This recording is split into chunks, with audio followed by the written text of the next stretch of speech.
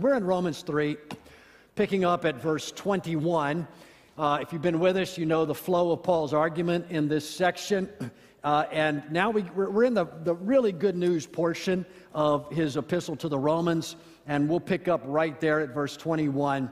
But now, apart from the law, the righteousness of God has been manifested, being witnessed by the law and the prophets, even the righteousness of God through faith in Jesus Christ for all those who believe, for there is no distinction.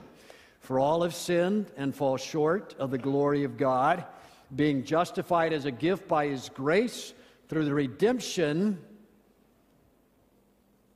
which is in Christ Jesus, whom God displayed publicly as a propitiation in His blood through faith. This was to demonstrate His righteousness, because in the forbearance of God He passed over the sins previously committed, for the demonstration, I say, of His righteousness at the present time, so that He would be just and the justifier of the one who has faith in Jesus. Now, you may remember last time that we looked at the two precious words that describe how we are saved. One of those was justification. The other one was redemption. Justification comes to us from the legal vernacular, meaning to declare someone as righteous. Redemption comes from the language of commerce and means to pay a ransom that wins one's freedom. They both solve human problems of our guilt before heaven's court and the problem of our bondage to sin. But our next saving word, our focus for today, tells us what Jesus did to solve a human problem, not so much a human problem, as a God problem. Now, does God have problems?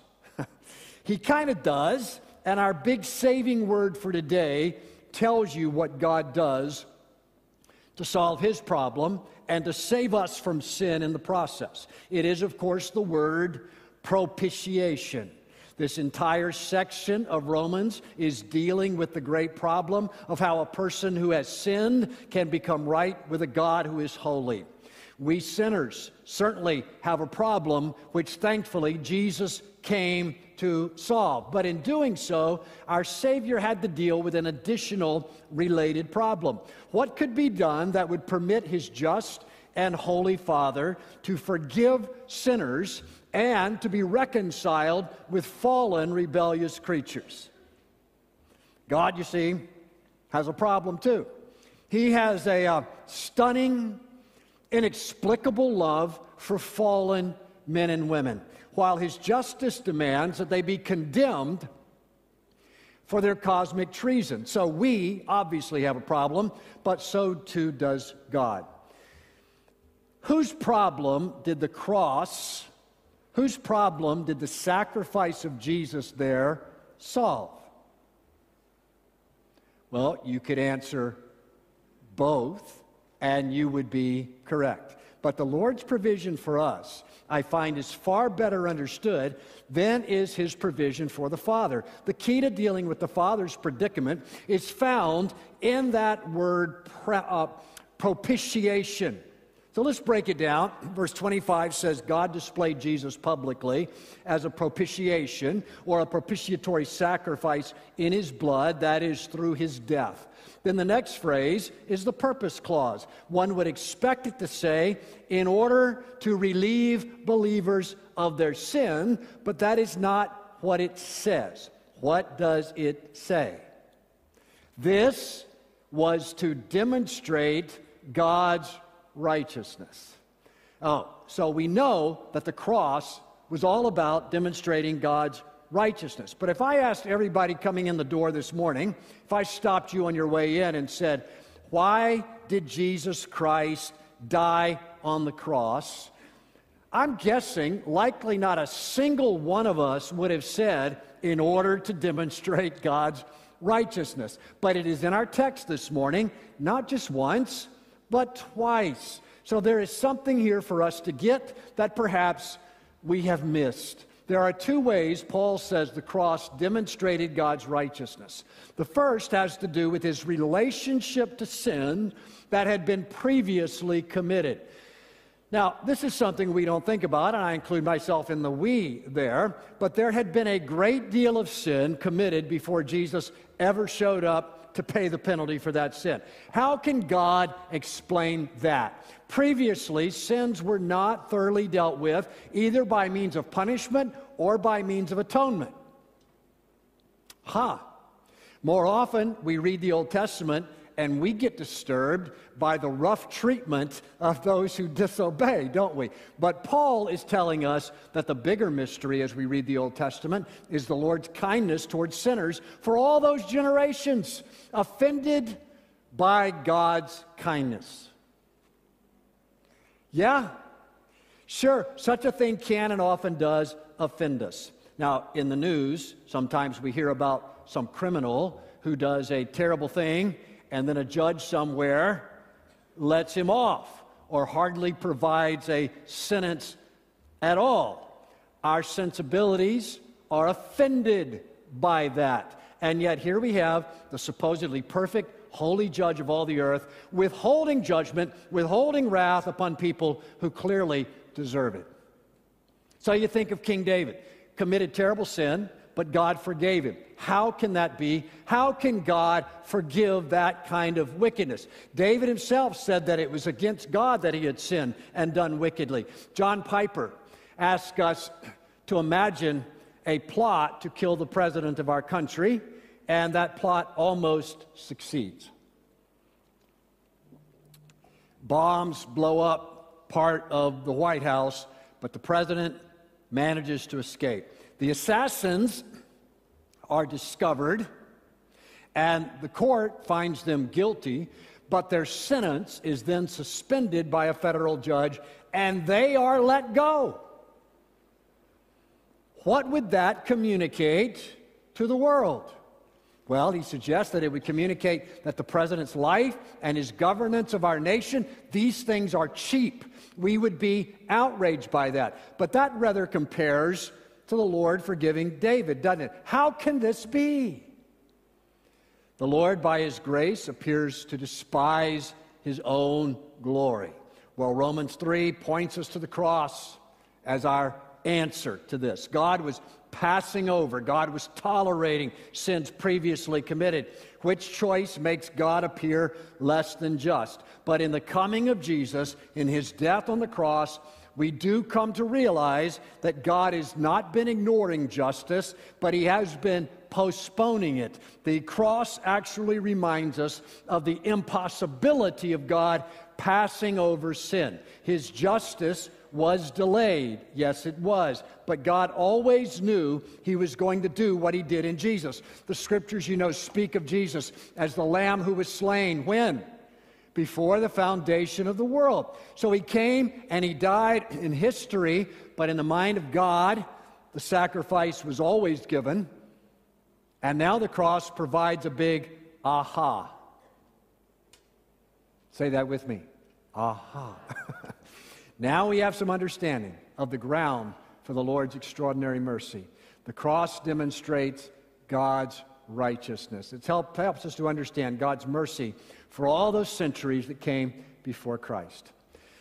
Then secondly, and more relevant to us, we will understand that the cross demonstrates God's righteousness in that it provides a salvation for sinners that is entirely consistent with God's holy character.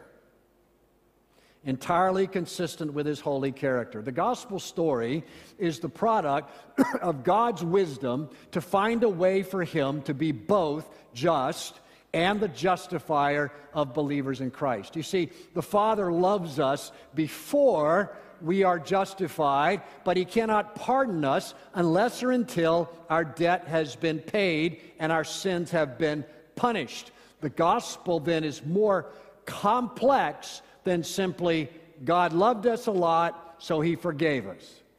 No. That would uphold God's love, but expose him as an unjust judge who let the cosmic treason of his creatures go unaddressed. There must be a way for God to be both loving and just. And that way is conveyed to us in the gospel, in the cross, in the idea of an atoning sacrifice. That is the way that we call propitiation. There is a verse in Psalm 85 that comes to my mind. It says, loving kindness and truth have met, righteousness and peace have kissed each other.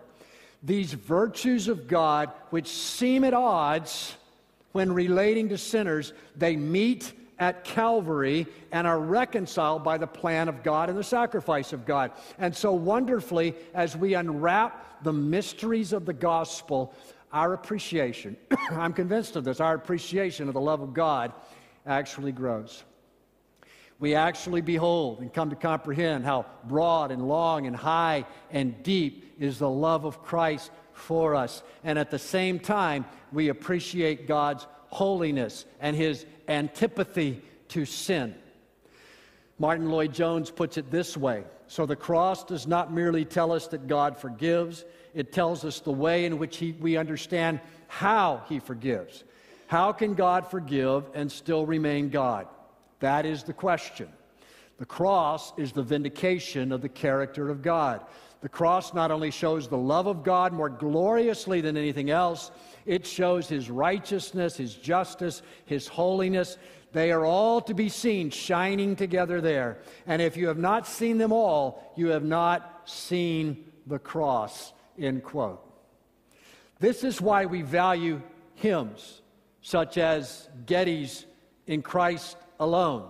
There we sing, till on that cross, as Jesus died, the wrath of God was satisfied, for every sin on Him was laid. Not many hymns mention the wrath of God towards sin, but that understanding truly matters. Another hymn reflects on the justice of God and says, because the sinless Savior died, my sinful soul is counted free.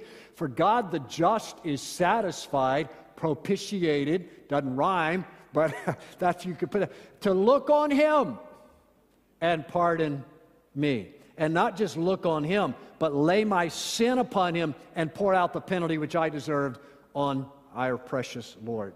Now, with that understanding, I think we're ready, hope we're ready to explore more precisely the meaning of that word propitiate. To propitiate means to placate one's wrath or anger. The word itself presupposes that God is angry, as Paul has told us way back in chapter 1 that He is. Not that anger is intrinsic to who God is. I don't believe it's proper to refer to anger or wrath as an attribute of God. It is a response of God to human sin. You meet people, and after a while being with them, you may discern that that's an angry man. You ever have that experience? You said that his anger is intrinsic to his nature. He's just become infected and angry. That's not the way it is with our God. Chapter 1, though, says that the wrath of God has been revealed from heaven against all ungodliness and unrighteousness of men. God revealed that from heaven. Now we read that the righteousness of God has been revealed, and the second takes care of the first. But to do so, it must go through the cross, where the penalty for our sin has been poured out on the Savior. It's not ignored, but fully paid. The wages of sin is what? Romans 6:23, death. Normally, we would expect the sinner to pay that debt, but from Genesis to Revelation, we get to read in God's book of the deep magic, the mystery of sacrifices for sin. You know that story in Genesis 22, where Abraham takes Isaac up to Mount Moriah, and there God supplied the ram to die instead of Isaac. It happens in Egypt at the Passover, when the lamb is slain to send death packing. And it happens for the Israelites in the desert as they are given the Day of Atonement. And what happened on that day? Well, the priest would take a bull, a spotless bull, confess the sins of the people over the bull, and then kill it, because that is what our sin deserves. It is a picture then of propitiation. God is rightfully angry, compelled by justice to punish sin, but able to punish a substitute, pour out His wrath on a sin bearer, which enables the violator then to be pardoned and received again into the favor of God. See if that can sink in a little bit. James Boyce puts it like this. He says, propitiation means turning the wrath of God aside. In the biblical framework, this is never a case of mere humans appeasing the divine wrath, but rather of God himself satisfying his wrath through the death of his own Son. In pagan rituals, sacrifices were made by people trying to placate God. In Christianity, it is never humans who take the initiative or make the sacrifice.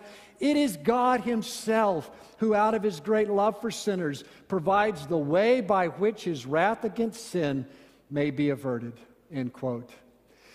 You will all remember that the Old Testament sacrifices were given by God. They were not invented by men. God takes care of his own wrath by his own means. 1 John 4:9, by this the love of God was manifested in us, that God has sent his only Son into the world so that we might live through him. In this is love, not that we loved God, but that he loved us and sent his Son to be the what? The propitiation for our sins. So last time we were on these themes in Romans 3, I showed you Boyce's salvation triangle, and I want to go back to that today. At the time, we had not covered propitiation, so we want to go back there and look at that. Here's the picture that may help us grasp what is conveyed by the saving words justification, redemption, and propitiation. So get the diagram. God the Father is at the top. The bottom left represents Jesus with ourselves on the bottom right. Each of the three sides of the triangle represents one of the three salvation doctrines mentioned in Romans 3. The line at the bottom stands for redemption. It links Jesus with human sinners and describes what he does for us. He redeems us. He purchases us with his blood. We show that with an arrow pointing from Jesus to us. Okay, it's what he does for us. The line on the right is that of justification. Connects the Father with us. Okay, God justifies us because of what Christ has done with regard to him. So this diagram speaks to how God saves sinners. Okay, and you'll see, that we contribute what? Nothing. We are saved. That is a passive verb, all right? We are the recipients, we are the beneficiaries of justification and redemption, both of which flow to us from the work of Jesus on our behalf. But we still have to talk about that line on the left, right? Connecting the Lord Jesus with God the Father, and that stands for propitiation. It is there because this is what God or Jesus did for us in relationship to God the Father. Jesus does it for us, of course, but more directly, he does it for the Father. As the sin bearer, as the one who takes the wrath of God, he enables God to be just, to be righteous as a judge, and still be the loving, saving justifier. So before we wrap up today, there's one more word for us to contemplate. That is the word blood. We've sung of it. Let's speak of it. Our passage says Jesus became a propitiation in his blood. Paul writes often about how we are saved through the blood of Christ. What is meant by that? Well, the whole mystery of redemption goes back to the Old Testament. The gospel is there from Genesis on. Blood sacrifices through the taking of animal life was part of worship starting really even before Abraham. God says this in Leviticus 17:11, "The life of the flesh is in the blood, and I have given it to you on the altar to make atonement for your souls. For it is the blood by reason of the life that makes atonement." So you see, blood represents the laying down of the life. I think the New Living Translation is somewhat helpful. It says, "The life of the body is in its blood. I have given you the blood on the altar to purify you, making you right with the Lord." It is the blood given in exchange for a life that makes purification possible. So from the Garden of Eden, what did God say was the just consequence of our disobedience? He told Adam, "Eat the forbidden fruit and you will surely die." The wages of sin is death. That is what biblical justice requires. Therefore, when a human sins, he or she dies. Or else, the Lord must provide a substitute to die instead. The sacrificial system of the Old Testament was to drive this principle home for the Lord's servants. Hebrews 12:24, you have come to Jesus, the one who mediates the new covenant between God and people, and to the sprinkled blood, which, next word's important, which what? Speaks of forgiveness instead of crying out for vengeance like the blood of Abel. You remember Abel? The brother of Cain. Some of you, if you come into church with a cane, I may ask you, does your cane make you Abel? Cain and Abel, the sons of Adam and Eve. Abel was murdered by Cain. And Genesis says the blood of Abel cries out, meaning it called for vengeance on his murderer. It was, the blood of Abel, talking blood. But the gospel points us to a different talking blood. The blood does not cry out for vengeance, but as that passage said, it cries out for pardon. As Hebrews 12:24 says, it speaks of forgiveness. Charles Wesley wrote a wonderful hymn all about this speaking blood, and it says of Christ, He ever lives for me to intercede, His all-redeeming love, His precious blood to plead. His blood atoned for all our race and sprinkles now the throne of grace. 5 bleeding wounds He bears, received on Calvary. They, referring to the wounds, pour effectual prayers. They strongly plead for me. And what do they say? Next verse of that hymn. Forgive him, oh, forgive, they cry. Nor let that ransomed sinner die.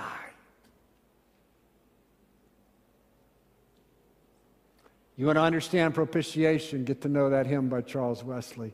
Talking blood. We're saved by talking blood, the blood of Jesus. And what does that blood say? It says this sinful soul has been purchased, has been covered, has been liberated. The price has been paid. A life of infinite value has been given in his place, in her place. This blood speaks to the judge who sits on the throne and assures that judge that justice has been done. This blood speaks to the sinner who knows his guilt and assures him that his debt has been paid. This blood speaks to the devil and assures him. The devil wants to accuse and reminds the devil that he has no claim on this man or woman anymore. Praise God for talking blood, and trust your soul to its cleansing power. For nothing good have I whereby thy grace to claim. I'll wash my garments white in the blood of Calvary's Lamb. Jesus paid it all to him I owe. Sin had left a crimson stain. What did he do? He washed it white as snow. What can wash away my sin? Say it with me. Nothing but the blood of Jesus. For my part in this I see nothing but the blood of Jesus. Nothing can for sin atone. Nothing but the blood of Jesus. This is all my hope and peace. One more time. Nothing but the blood of Jesus. So may God give us faith. May His Spirit work in us a total confidence in this talking blood that can defend us with an irrefutable eloquence on the day of judgment. Make this your prayer. Make it your song. Just as I am,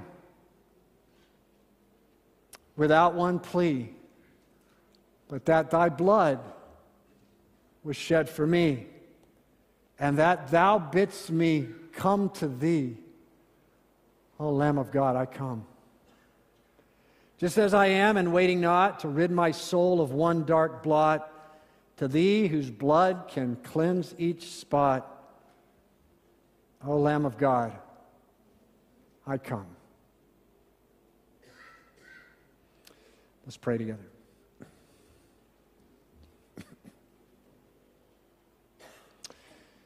Lord, we've talked about some things today that are not particularly well grasped and understood by many of us, and we pray that you would break through our dullness and enable us to perceive these things with our comprehension, but even more so with our heart.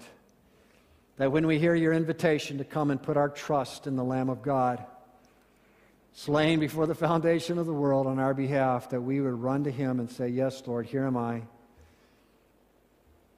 Wash away my sin. Justify this sinner. Redeem me by your blood. And I will be yours forever. Lord, give us a total confidence and hope in this talking blood. And then propel us forward to be agents of your reconciliation, that others might join with us in this glad announcement to the world that there is a propitiating Savior available to all who put their faith in him. So we rejoice in the gospel. May we grasp it more deeply. May it affect our hearts more thoroughly. May it be the center of all that we are and have.